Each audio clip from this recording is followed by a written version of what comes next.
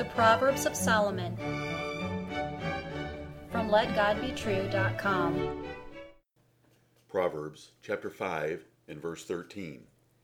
And have not obeyed the voice of my teachers, nor inclined mine ear to them that instructed me. Hear the words of God in Solomon again.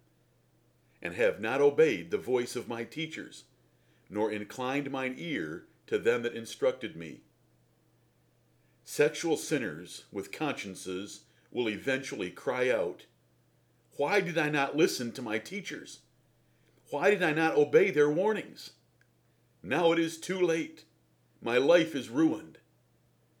These are the painful cries of a fool who rejected advice against sexual sins. His grief is great, but it is now too late. It does not matter now. He has destroyed his life with whores. He is sick with regret. He wishes he could go back and live his life over again. Why did he hate instruction and despise reproof? Why did he not obey the warnings of his teachers? Note the exclamation point emphasizing his grief.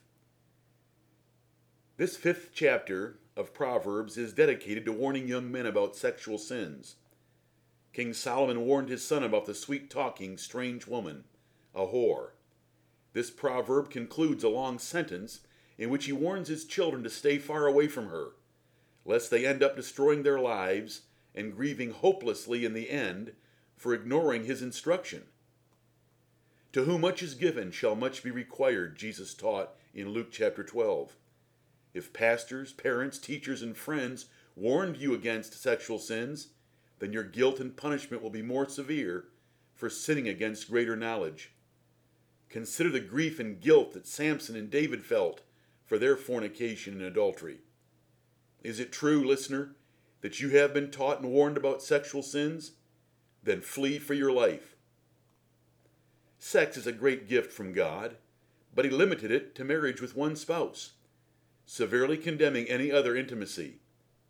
Young men burn with sexual desire from God-given testosterone, but they must rule their bodies and limit sexual thoughts or activity to a wife only. The world is obsessed with sex today, mostly sinful sex outside of marriage, and even unnatural sex with the same gender. Morality has died. Younger and younger children seek it. Advertisers exploit it. Entertainers promote it. Legislators excuse it. Parents allow it. Pharmacists protect it. Women wear less and less in public. Many are whores, killing their inhibitions to accept casual sex.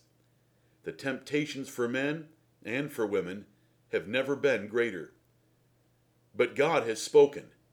Ignoring him will ruin your life. He limited sex to one man and one woman in a loving marriage. Intimacy with any other person is not allowed. He taught it at creation. The patriarchs understood it. The law of Moses condemned it, and the gospel warns against it as well. Your choices today will affect the rest of your life. You have been warned. If you look at pornography, which is so enticing, available, and innocent, you will ruin your life. And women must remember that their romance novels are the exact counterpart to nude pictures for men. Both of these hellish inventions excite the lust for sexual sin and destroy contentment. If you are even slightly tempted with an ungodly relationship, do anything to get away from it. Jesus would tell you to pluck out your right eye or cut off your right hand to avoid it, in Matthew chapter 5. Some sins you can fight, but this sin you must flee, as 2 Timothy 2:22 teaches. If you have a pang of conscience about this ungodly relationship, it is God's pure mercy to you. Repent and run today. You cannot go back once you sin sexually. What restitution will you offer? It will utterly be contemned. The trap is sprung and you are caught. Only by great grace and in rare events does God recover sexual sinners. Do not boast of repenting tomorrow. God may leave you rotting in your sins without ability to repent. But listener, you cannot limit this proverb to just sexual sins. If you have been taught truth or wisdom on any subject, you must esteem that teaching and hate every false way. The just God will hold you accountable for sinning presumptuously against the mercy of instruction and warning on other subjects as well. A terrible day is coming soon, of which the fear, grief, and horror cannot be described. For you shall give an account of your life to God.